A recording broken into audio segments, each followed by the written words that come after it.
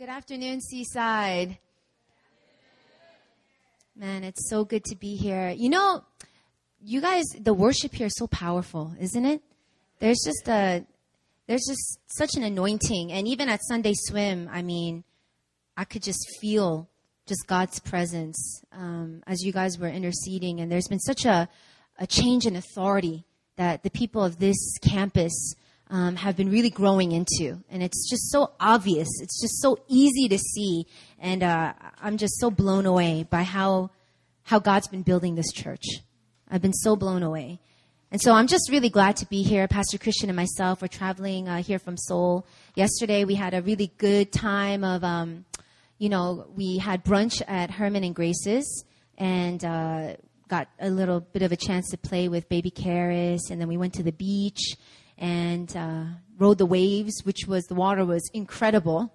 And then we ended it with a Grand Apple buffet, which is like out of control. Yeah, it's crazy. It was crazy.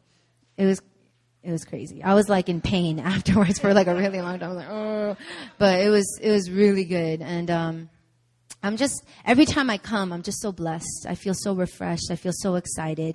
And so we're just really glad to be here today. And so we're just so thankful. I want you guys to open up your Bibles to Matthew chapter 5.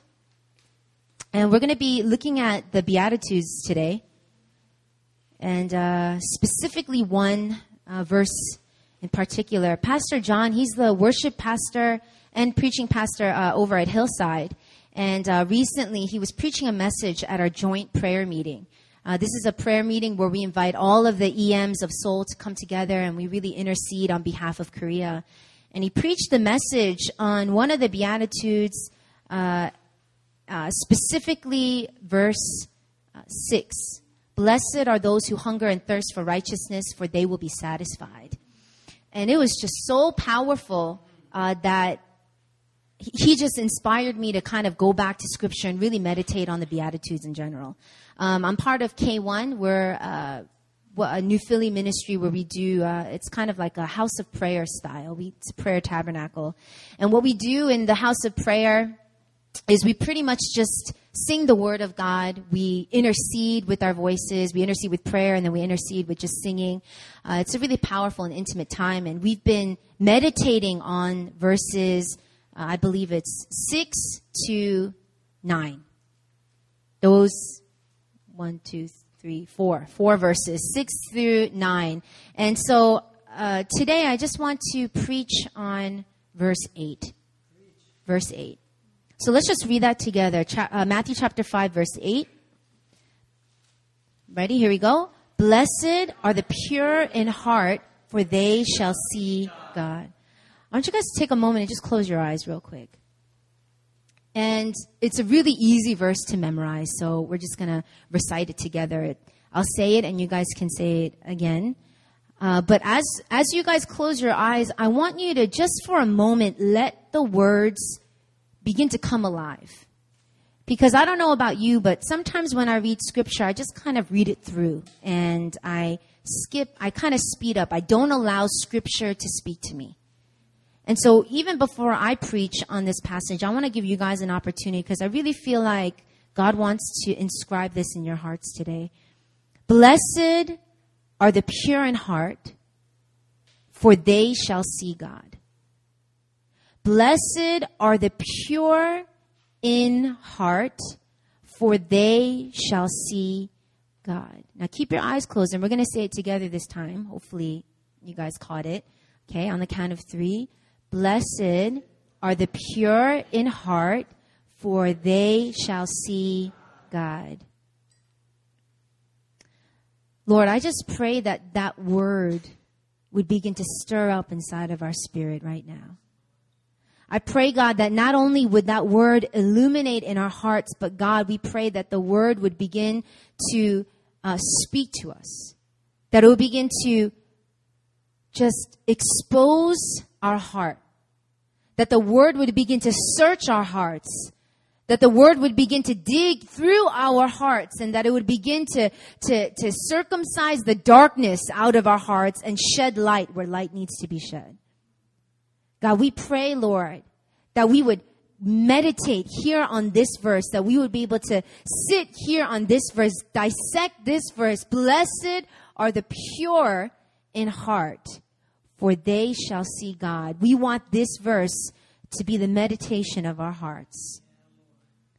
So I pray that you would begin to open up our eyes and open up our ears, that we would allow the word of God, the sword of the Spirit, to begin to cut away all fallacy, to begin to cut away all doubt, all fear, and that we would be made established more greatly in who you are. And in Jesus' name we pray, amen, amen. Blessed are the pure in heart. Did you know that you guys are called to purity? Your life, your calling as someone who believes in God is a calling and a mandate to purity. And this purity, at times, we can limit it to a sexual purity, and that's true. That word is inclusive of that. We're called to live sexually pure lives, but it's more than that. We're called to live a pure life in every aspect, in every area, that every part of our life is meant to be in alignment with God's word. This is something that has been attacked day in and day out. When it comes to our society, the world that we live in today, and it's not just today, but even, ages before, if there's one thing that the enemy would love to attack, it's our commitment to purity. Everywhere we look, there is opportunity for compromise. Every place that we turn to, it is blatant in our face that we can water down what we believe. A chance where we can water down what the Word of God says. An opportunity for us to begin to allow mixture to come in. When you think about something that's pure, it's untouched. It's just, there's nothing else but 100% orange juice. 100% 24 karat gold. The substance, the essence, every part about it is the same. There's no mixture. There's no concentrate. There's no artificial flavoring. There's no color dyeing or, whatever. It is just pure. And we're called to live a life where there's no compromise. We're called to live a life where there's no mixture when it comes to our faith, when it comes to what we believe in, when it comes to how we see Scripture. There should be nothing that's watered down. And yet when you look at believers today, often our idea, our mindset is how far can we go in the world and still be okay? Even if you look at the context of sexual purity, when we're told, hey, premarital sex is considered a sin according to Scripture, then the question begins to go, well, how far can I go? What is okay? How far, what can I do with my girlfriend? What can I do with my boyfriend that is still not in the area of sin? We begin to stretch our limitations, and it's not pursuing purity. It's not pursuing a place that has absolutely no mixture. It's how much mixture can I allow? And still consider myself someone that believes in God. And it's something that we face day in and day out. And I just feel like God has this fire and this zeal and this passion to renew our desire for 100% purity. The pure in heart. And it's not the end goal. Sometimes we think that's what it is. As a believer, our end goal is to be made pure. That's not true. See, purity is actually just a means to something. You know what that is? It's here in verse 8. Blessed are the pure in heart. Why? Because they shall see God. Our mission and our mandate as people that are set apart, people that are different, too often we look too similar to people in the world. Our values, our ideals, our principles that we stand on is no different than the person who doesn't believe in Jesus. When that is the case, something is very wrong there, because Jesus is so against what the world holds today. We're called to be in the world, but not of the world. And yet purity is not just the end goal. Some people live their lives just like that. I'm called to be pure. I have to do pure things. I'm not allowed to do this. And it's just about purity. But when we make it like that, we completely miss the point. Because we're blessed, not because we're pure, but we're blessed because the pure see God.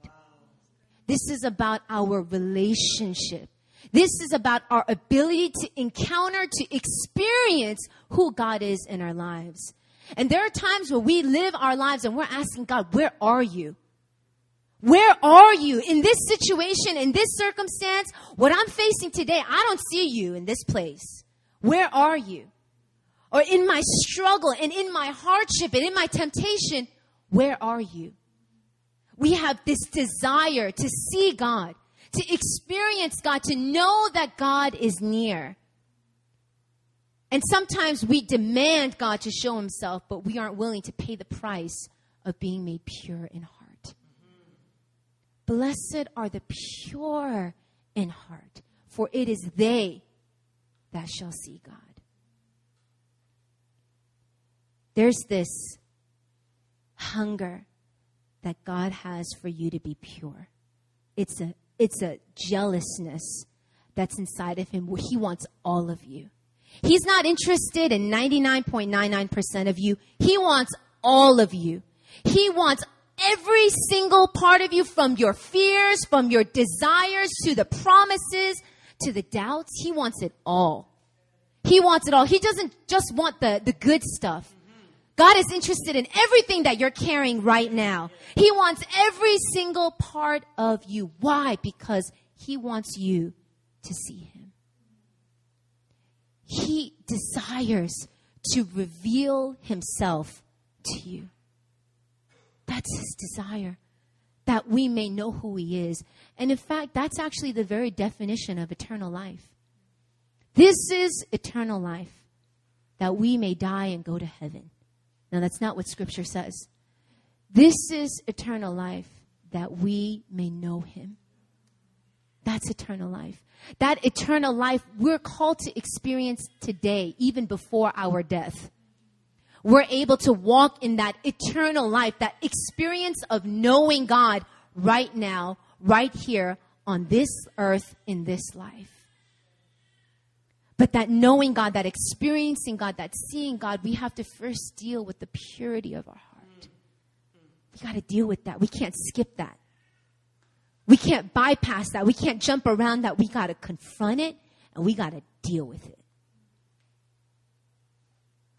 You know that word pure? In Greek, it's katharos. I always take notes, so when, a preacher says those kind of things, I spell it like her. So I'm going to spell it out for the note takers, because I feel you. It's Katharos. Katharos. Everybody say that together. Katharos. Katharos. And this word pure, what it means in Greek is it's kind of a multi-level definition. And one aspect of this pure is free from corrupt desire. It's to be free from sin and guilt. To be free from mixture. To be free from what is false. It's sincere, genuine. Blameless. Innocent. Free from anything that corrupts. That's one aspect of pure. But another aspect of pure that I found very interesting, this Greek word, katharos, is this pure means purified by fire. And just like that, it also means a vine cleansed by pruning, and so fitted to bear fruit. So we're not just talking about one dimension of being clean. We're not talking about one dimension of being free from sin and being free from guilt and being free from any sort of corruption. But we're also talking about another dimension of being refined by fire. Being made purified by fire, or purified by the pruning of things that do not bear fruit, so that you can bear fruit. And so I want to talk a little bit about that kind of purity. I want to talk about the purifying that happens only when you go through the fire. You know, often gold is used in scripture as kind of like an illustration of what our faith needs to be like. Our faith should be like pure gold. I want you guys to turn with me to 1 Peter. And we're going to look at chapter 1.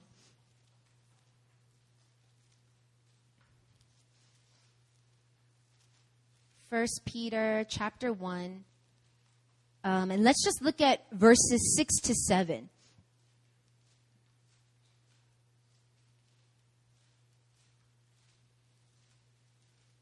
Okay, it says this. I'll read it. You guys can just follow along.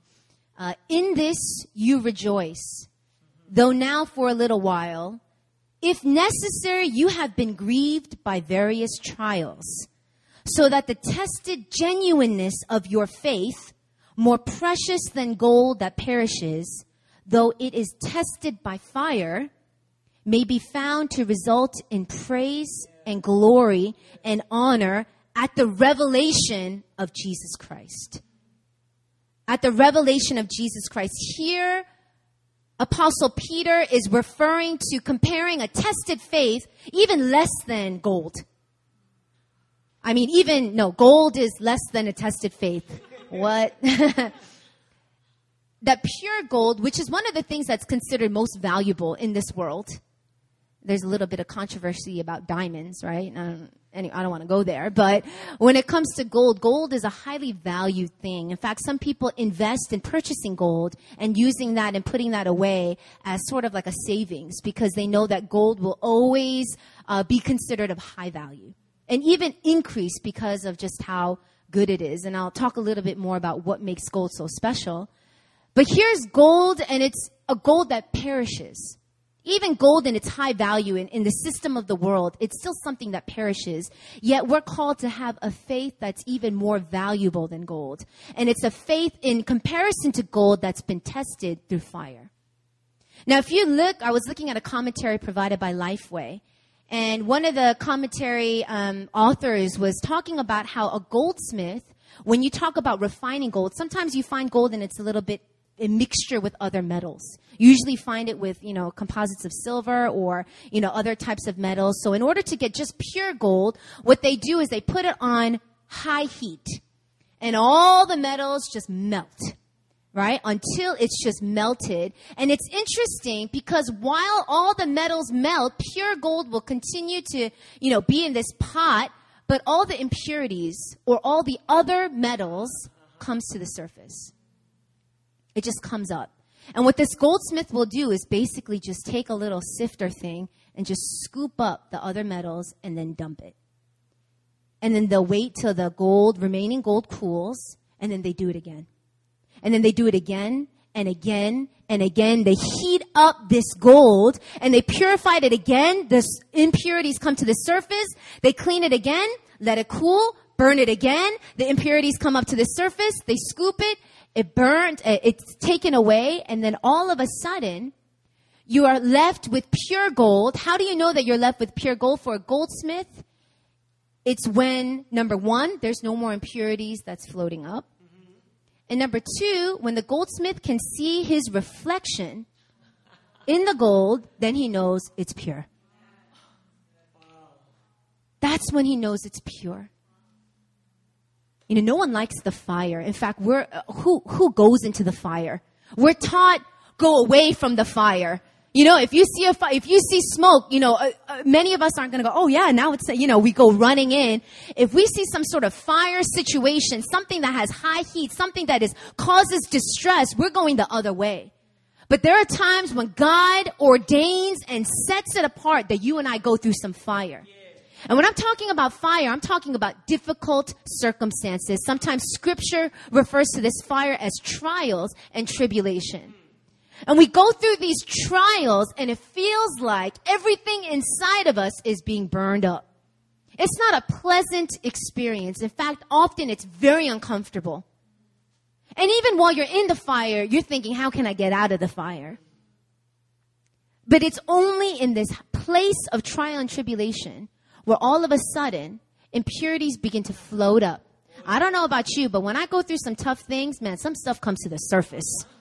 You know, I'm thinking I'm all holy and I got a great relationship with the Lord, and all of a sudden I get thrown in this trial, and then the fear, it's just like the forefront. All of a sudden I get angry. Or these things that I thought I'd been done away with is floating right up to the surface. I'm like, how did it get there? What happened?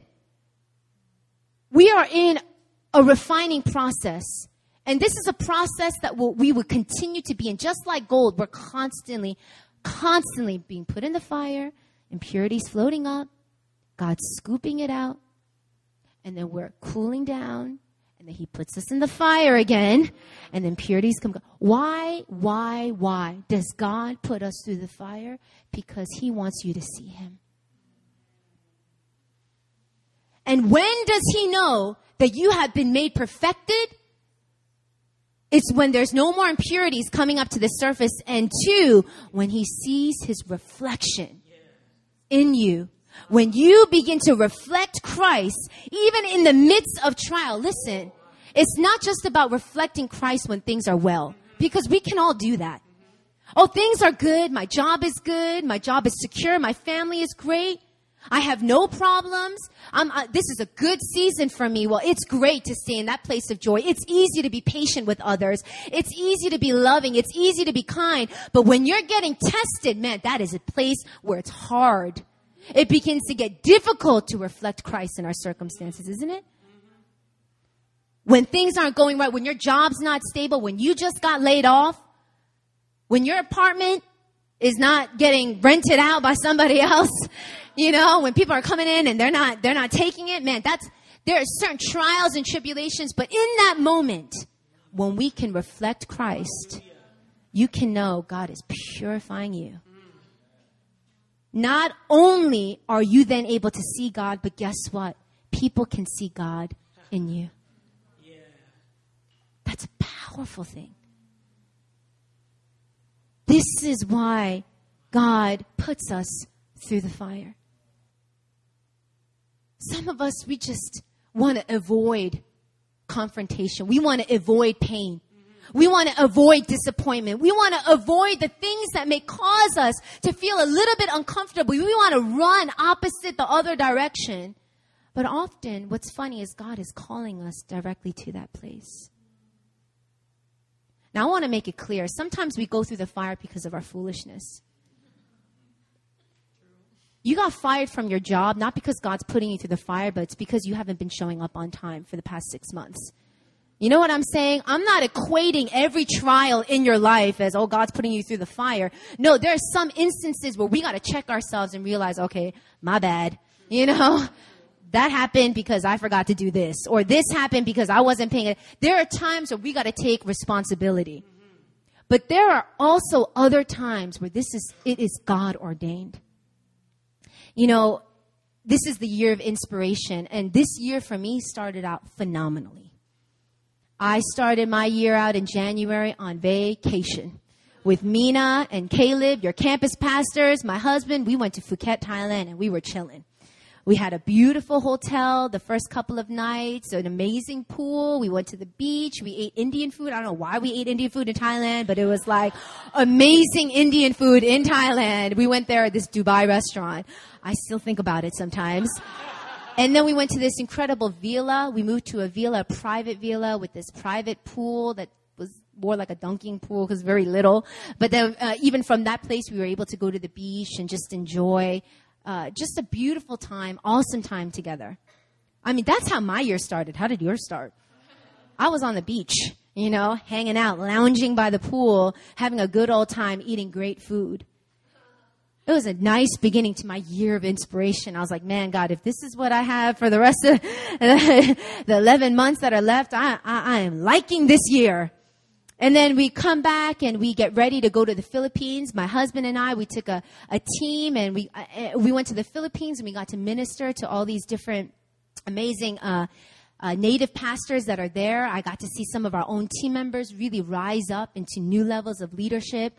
One of my Emmaus students, I do the college ministry, the student leader, Chisu, she was our team leader. She was the youngest on the team, and we made her the leader. And she did a phenomenal job leading the team. It was just a powerful time. good year. And then I come home and Valentine's Day, I find out that I'm pregnant. And this is like the miracle of miracles because I had been actually really getting the whole church to pray for me about getting pregnant. I had been to the gynecologist and I was diagnosed with something where I don't ovulate. And so my eggs don't mature and it's pretty much not possible for me to get pregnant unless I have some sort of hormonal treatment. And so when I heard that diagnosis, I told the doctor, listen, I'm going to withhold on the treatment for now. I'm just going to take some time to think about it. But in my mind, I was saying, I'm going to get the church to pray. And so I got the church to pray. We confided in our leaders. And lo and behold, after a couple of months, after an amazing vacation in Thailand, after a powerful mission trips in the Philippines, on Valentine's Day, I found out that I was pregnant naturally. Can you imagine? Now that result actually kind of turned a little bit unnerving because I thought later on I realized, we might have read the test wrong because we looked at it a lot later. And so I was freaking out again, like, oh no, maybe I'm not pregnant. But a couple of days later, it was confirmed I was pregnant. I went to the doctor's office and we saw an itty bitty little circle in there. And she pointed to that and said, that is your baby. And so we announced it to the leaders and it was like the most roar of cheers that went out and people were crying. I was crying just because everyone knew and was walking with Pastor Christian and myself contending for this miracle. And so it was a powerful time. Great beginning to the year. But all of a sudden, things started turning. And in the beginning of my pregnancy, all of a sudden I started experiencing severe cramping and bleeding. I went to the doctor's office and I was really nervous, but I wasn't that nervous because I honestly kind of exaggerated on the bleeding. It's just because I wanted another sonogram and I wanted to see if I could see the baby. So I was like, oh yeah, I really got to go in. And they're like, yeah, sure, come in. But I really didn't have any preparation or any idea that I was going to be told what I was told in that moment. And the doctor does the ultrasound and all of a sudden she shows me the sac. It got bigger. And she says, well, there's something wrong. And I said, what do you mean there's something wrong? She goes on to tell me that the sac was empty. And by this time, in the amount of weeks that I was pregnant, you should have been able to see a baby or a yolk sac or a fetal pole. I didn't know what they were either. I was like, a yolk sac, fetal pole, what is that? But things inside of the little circle. And we were told that nothing that should be in there was there. And she looked at me with loving eyes, and I had a midwife holding my arm. And they said, I'm sorry, but you have a miscarriage. And I was just stunned. I looked it up when I got home later, and I realized it's something called a blighted ovum, which is just an empty sac. It's a form of a miscarriage. And you can imagine, my year was going so phenomenally well, and then all of a sudden, what? What do you mean this is a miscarriage? This is a child of promise. This is a child that was born out of the prayers of the house. To be hit with this, I was devastated. And in that devastation, I was still committed after some crying, but after it all, I was still committed to believe that God could do a miracle. In my mind, I was like, it's not game over. God could resurrect the dead to life. Why not my own child? And so for the next couple of weeks, my husband and I contended fiercely. But to be honest, I was a little bit confused. Why? Why is this happening? Oh God, maybe you're writing a powerful testimony so that if any women in the future deal with any, blighted ovum issues, then they can see my testimony and see that a baby can still be born or, whatever it was. And I started wrestling with this idea, God, where are you? Where are you? Where are you in this situation? Because this doesn't make sense. And I began to confide in my spiritual mentor, Pastor Sonny.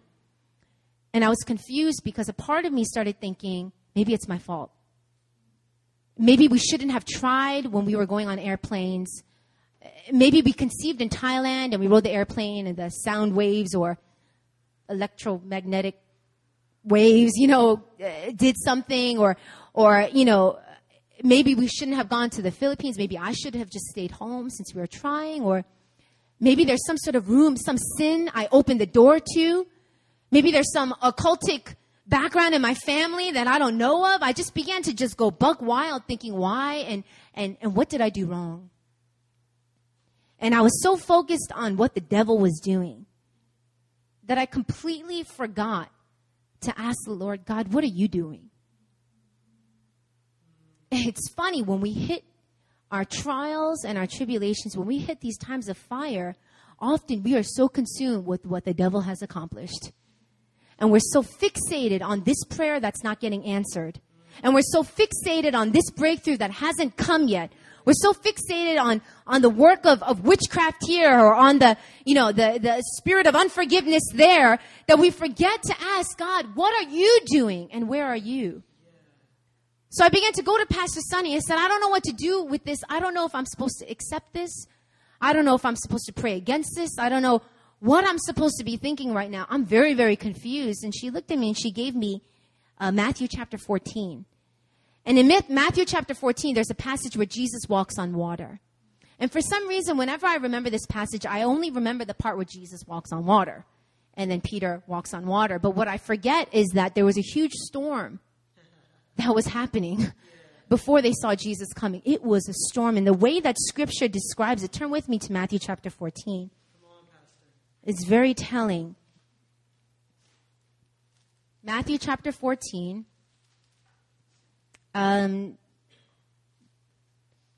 22, starting from verse 22, I'll read it for you guys. It says, immediately he made the disciples get into the boat and go before him to the other side while he dismissed the crowds.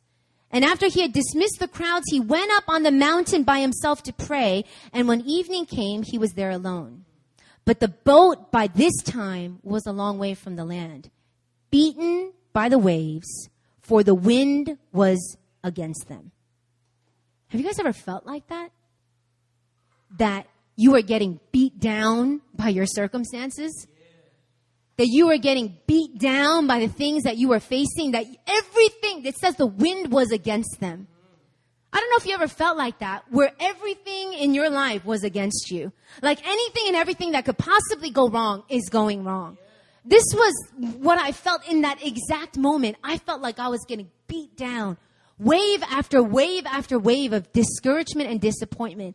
I believed, my husband and I, we believed for a miracle. The whole church believed for a miracle. We saw the doctor maybe 3 or 4 times.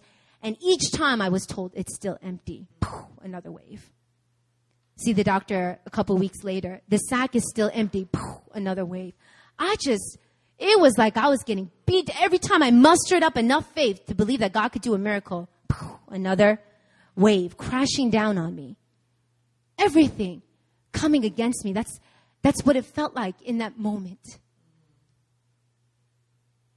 And when I began to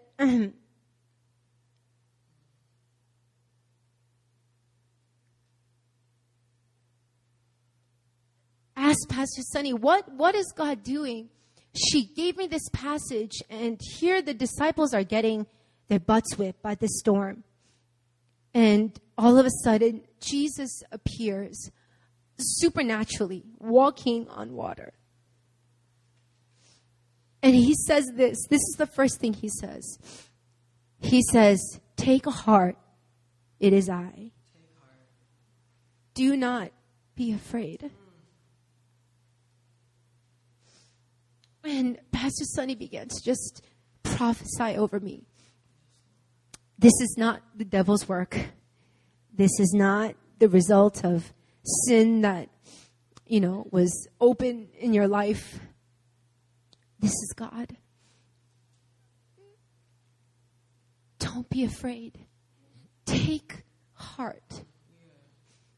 It is I.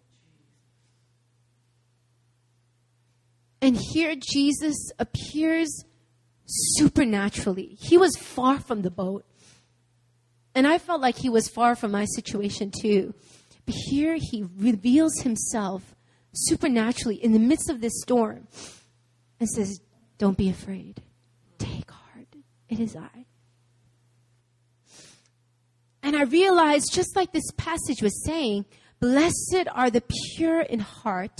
Why? For they will see God.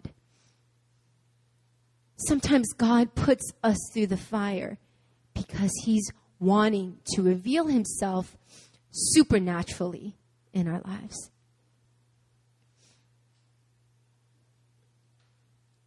Can I get some? There you go. You're a good man.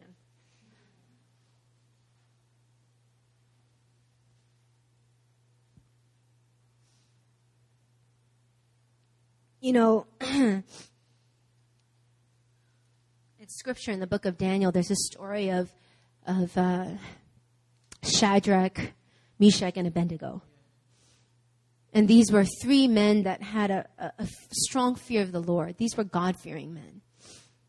And in their lives, they did everything right.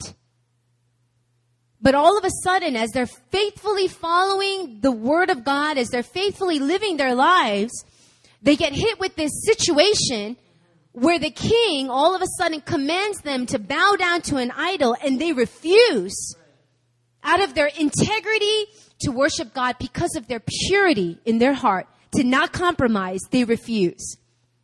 And what happens? Did God deliver them? Did he change the course of the king's heart to all of a sudden say, good job, now I'm going to promote you and elevate you to this place? No. They get charged and indicted and are told, you're going to go through the fire. And the king is so pissed at the fervency and just the faith of these three guys that he's like, turn this furnace up even hotter than it is. And as they're about to step into the furnace, I bet you that they had this desire, God, you're going to save me now, right? God, you're going to take me now, right? God, you're going to come through right now because I don't want to go in that furnace, but you're a God that can do this. You're going to help me to avoid this fire, right? No, God didn't show up in that moment. They walked in that furnace, all three of them, with the heat so hot that the guards that took them down died. And they step in this fiery furnace. And what happens? A fourth man appears. They were able to see another person appear. What? Who is that? And it said that man was Jesus, pre-incarnate. He went into that fire. See, God puts us in the furnace, but the thing about God's goodness is he doesn't let us go there by ourselves. He's a God that goes with us. And there Jesus was standing with them in that furnace, and can you believe it? They did not burn. You can imagine in their mind, they're saying, all right, this is it. We're going to die for you, Lord. If this is the way that I'm going to go, then I'm going to die this martyr's death. If I'm going to have to go through this trial, then I will go. But in God's goodness and his graciousness, the fire that should have destroyed them didn't even leave a scent of smoke on their clothes.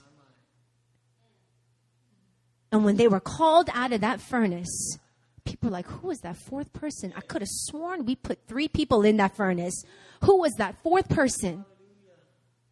God is wanting to supernaturally reveal himself. He wants to refine your heart. He wants to purify you. He wants to bring the impurities of your heart to the surface, to take them away. Why? Because he wants to reveal himself to you. He wants to show himself to you. In that moment of despair, I hit despair. It was a tension of despair and faith, and despair and faith. I mean, you want to talk about roller coasters? I was riding one. And yet when I look back and I ask God, why is this happening? Why would you put me through this? I mean, in front of the church, no less. I mean, shouldn't this work out well so everyone can see that believing in you is awesome? You know, and that when you believe in God, he answers prayers. But how is this going to work out? Eventually, I had to get an operation and completely terminate the pregnancy because a natural miscarriage wasn't happening. Not only did I have to get one operation, I got a fever within the week, and I had to go back to the hospital, go on an IV for a couple of hours. And then I had to go back, and right when I thought things were over, I was told, no, there are still things that are remaining, so we have to give you another operation. I mean, it was just wave after wave after wave. And I was like, when is this going to end? God, shouldn't this have ended differently? Why? And as I was just meditating and as I was seeking God's face, all of a sudden, I felt God say to me, you asked for this. And I was like, hold up. I know my prayers for a healthy child. I know my prayers for the promise of Deuteronomy 28:11, that God will cause you to abound, that he will cause you to be prosperous in the fruit of your womb. That's the verse that I was claiming. I mean, I know all the scriptures about pregnancies, about not being barren. I mean, I wrote them all in my journal. I recited them every day. You know, I was like, I don't recall praying this prayer, God, will you give me a miscarriage? God said, no, not that. Sorry, Karis. But you did pray a prayer, God, I want to see you. You did pray a prayer, God, show me your glory. You did pray a prayer, God, I want to be made one with you. You did pray a prayer, God, cleanse me. Purify my heart. And he said, I'm answering your prayer. Yes.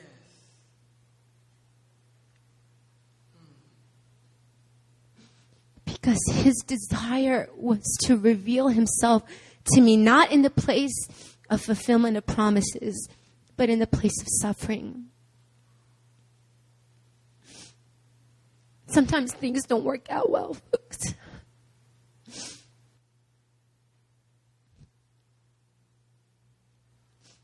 And it doesn't happen in timing that you want.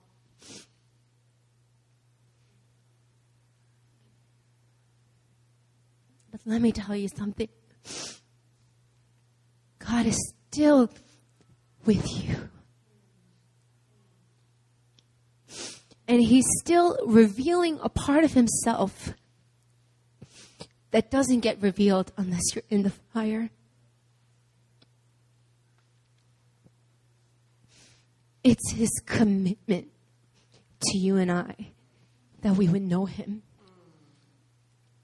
It's the prayers that we pray, God, reveal yourself to me.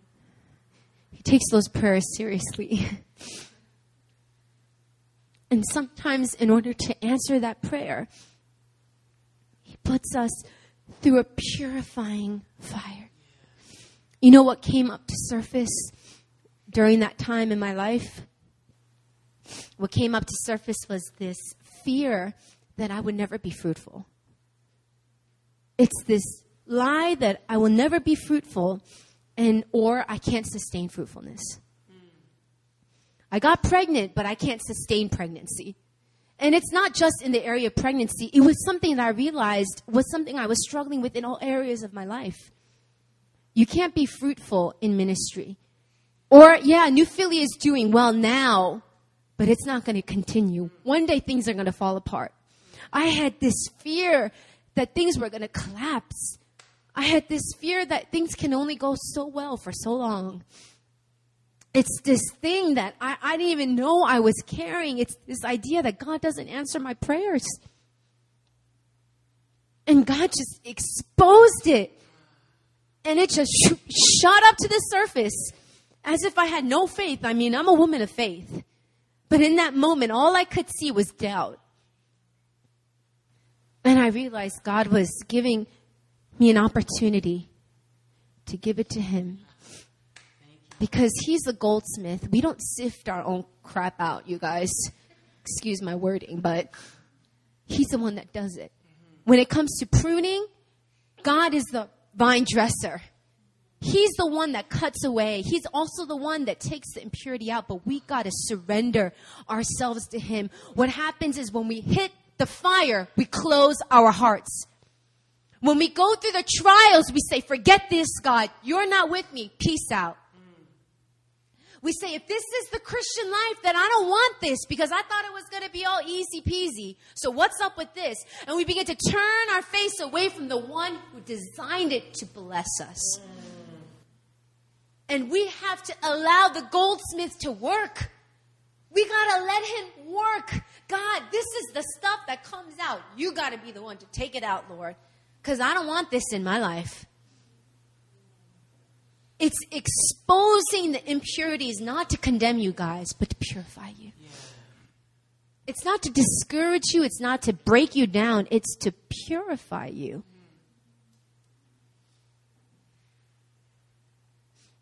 All of a sudden, when I realized that God was trying to show himself to me in this situation, I asked, well, God, how, where? Show me. And then he began to just show me, person by person, who manifested Christ for me in that time of my life. I mean, he showed me my husband, who pretty much like nursed me back to health. I mean, it was a difficult time for him as well. But he continued to minister to me. That was a manifestation of God's love. He showed me my sister-in-law who lives with us. She was there right after the operation. And she was, I came out, woozy because I was under anesthesia. And I laid there. And the moment I woke up fully, I realized that it's over. I lost my baby. And I broke down. And she was quietly, like where my feet was, because I was lying down, she was quietly just crying. And I knew that, looking back, my husband preached this in a message, but I'll say it again. Looking back, I realized that was God manifesting his presence with me. And then I realized that during the second operation, my mom was visiting Korea. And she cooked for me. She cleaned the house for me. She ministered to me during that time. And I realized, wow, again, God was saying, I was showing you myself. And then Rodney Henderson was around as well. And Rodney, he's a speaker from IHOP who we have a really great relationship with. And I was like in this sort of semi-depressed mode. And so I didn't come out of my room. And I was just like in bed, depressed, grieving, whatever you call it. And Rodney was visiting. He was staying at my place. I was like the worst host you can think of, And I didn't give him breakfast, nothing. He was just on his own. But he would come knock on my door. Hey, Erin. Hey, Erin, it's Rodney. Do you want anything? You want me to pick you up anything? You hungry? Hey, girl, you hungry? I was like, no, Rodney, I'm okay. Like, yeah, I can pick you up some donuts. You want some donuts? I was like, no. And I didn't open the door, you guys. I was just in bed as he's knocking, and he'd be like, hey, Erin, don't let the devil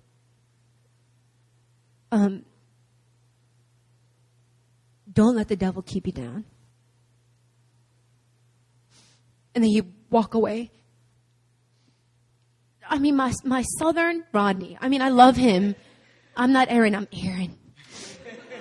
Erin. And it was just a manifestation of God just knocking.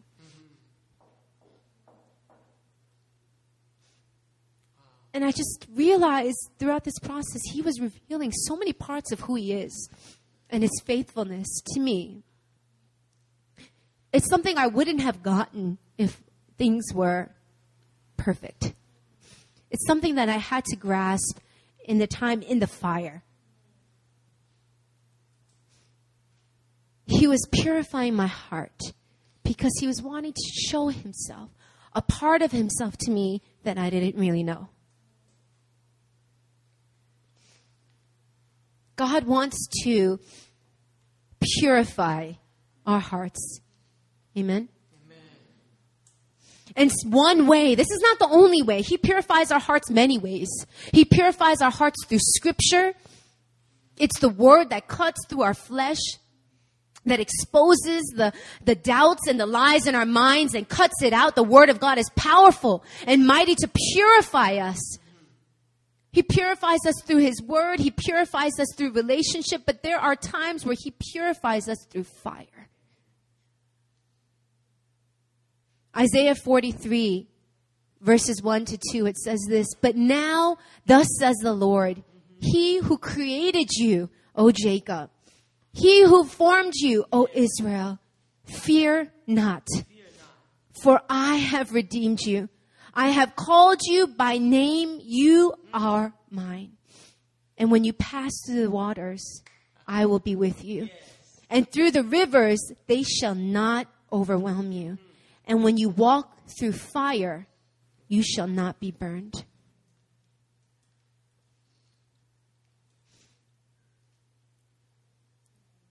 When we walk through fire, God is with us. When we walk through fire, God is purifying us. When we walk through fire, Jesus can come supernaturally, walking on water, appearing in a furnace. He wants to make a supernatural aspect of him known. It's through the fire. When we walk through fire, you know what the scripture is saying? We are blessed. Blessed are those who are purified by fire, for they shall see God. You know, this whole time I thought I was cursed. I thought I was cursed. All these women of God getting pregnant, healthy pregnancies. I'm the one with the miscarriage. I must be cursed. And you know what? God was trying to break down that lie. He was saying, what, cursed? No, read your Bible. You're not cursed. You are blessed. You are blessed because he is purifying your heart through the fire. This is just one aspect of this verse. I mean, there's 50 million revelations that we can get from blessed are the pure in heart, for they shall see God. But today, the word on my heart was the purity that comes from a refiner's fire. It comes when the heat is turned up. It comes when things come to the surface and things are exposed and we're tempted to be discouraged. We're tempted to think that we're going backwards. We're tempted to think that we actually weren't delivered when we got delivered. We're tempted to think that things haven't changed, that we're still the old person. But God is saying, no, I am just bringing to the surface the impurities that he wants to get rid of. That's all. And it is a process. I know that this isn't the only fire I'm going to go through. Let me be real here.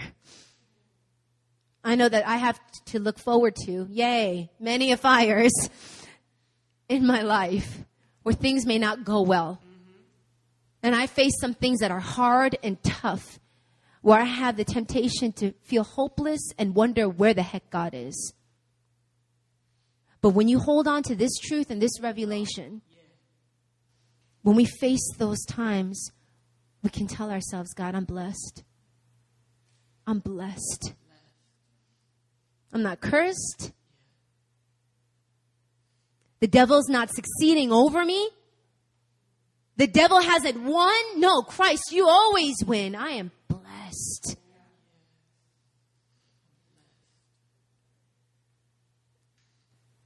Some of you guys right now are facing some things. And it feels uncomfortable. And you have a temptation to think you did something wrong. It's my fault. Maybe I opened up this door. Maybe I did this. Listen, it's good to allow the Holy Spirit to examine your heart.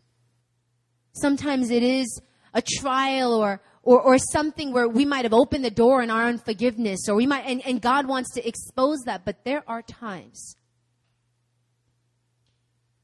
where this is just completely God ordained. It's not because of something you've done wrong. It's because of something you've done right. I want you guys to just close your eyes.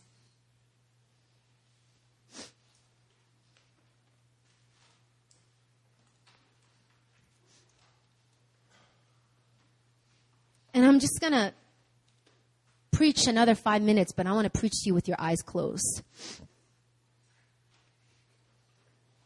That word heart, in this passage, in Greek, it's kardia. And that means, we think blessed are the pure in heart. When we think heart, we think superficial emotions. Oh, follow your heart. Should I marry this guy? Follow your heart. It's society has dumbed it down to some superficial, word. But the reality, the substance of this word heart is, it's an organ that sustains our life. I mean, when you want to check if someone's dead or alive, you check if they have a heartbeat or not. It's where all the blood circulates. It's the center. It's the gravitational force of whether you are alive or whether you are dead.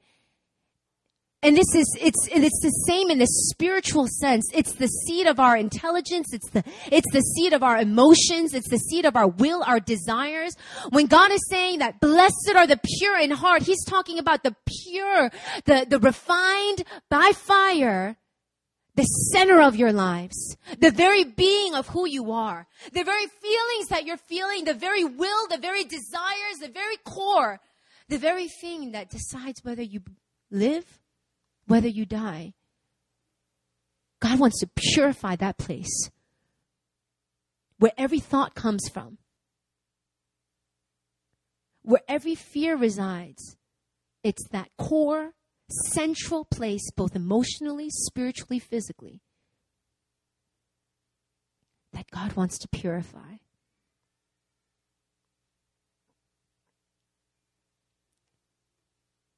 And I believe that Today He wants us to have the right mindset. Because 1 Peter, we read earlier in 1 Peter chapter 1, it said that in this you rejoice. Though now for a little while, if necessary, you've been grieved by various trials, so that the tested genuineness of your faith, more precious than gold, that perishes though it is tested by fire, may be found to result. Here's a key word. This is where it ends, folks. Result in praise. Result in glory. Result in honor at the revelation of Jesus Christ. This is where God wants you to end. This is the result of the fire He wants to put you through. It's praise, glory, honor, revelation of who He is.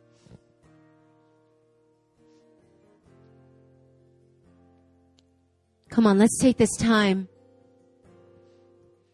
And I want you to allow God to illuminate some stuff that you've been feeling like has been going on fire. Some things that you've been dealing with that's just been, the temperature has been heating up higher and higher and higher. And it feels like death. And I want us to begin to, in that place, give thanks. In that place, allow God to reveal Himself. God, where are you? What are you trying to show me? What are you trying to reveal? Because in that place, there is a revelation of Jesus Christ, of who He is. Come on, let's just all begin to pray. Let's just begin to open up our hearts. I want to encourage you, be real. This is not time to say the right words or, God, I thank you. Let Him know that it's been hard. Let Him know that you've been scared. Let Him know that you've been concerned. Let Him know that it's been discouraging. Begin to be real with Him and then allow God to speak. Allow Him to speak into your situation. Come on, let's all begin to pray. Father, I just thank you. God, oh Lord, that it is through fire that you refine us, God. God, oh Lord, that it is your desire, God, Lord, that we would be a people, God, oh Lord, that live our lives, God, oh Lord, knowing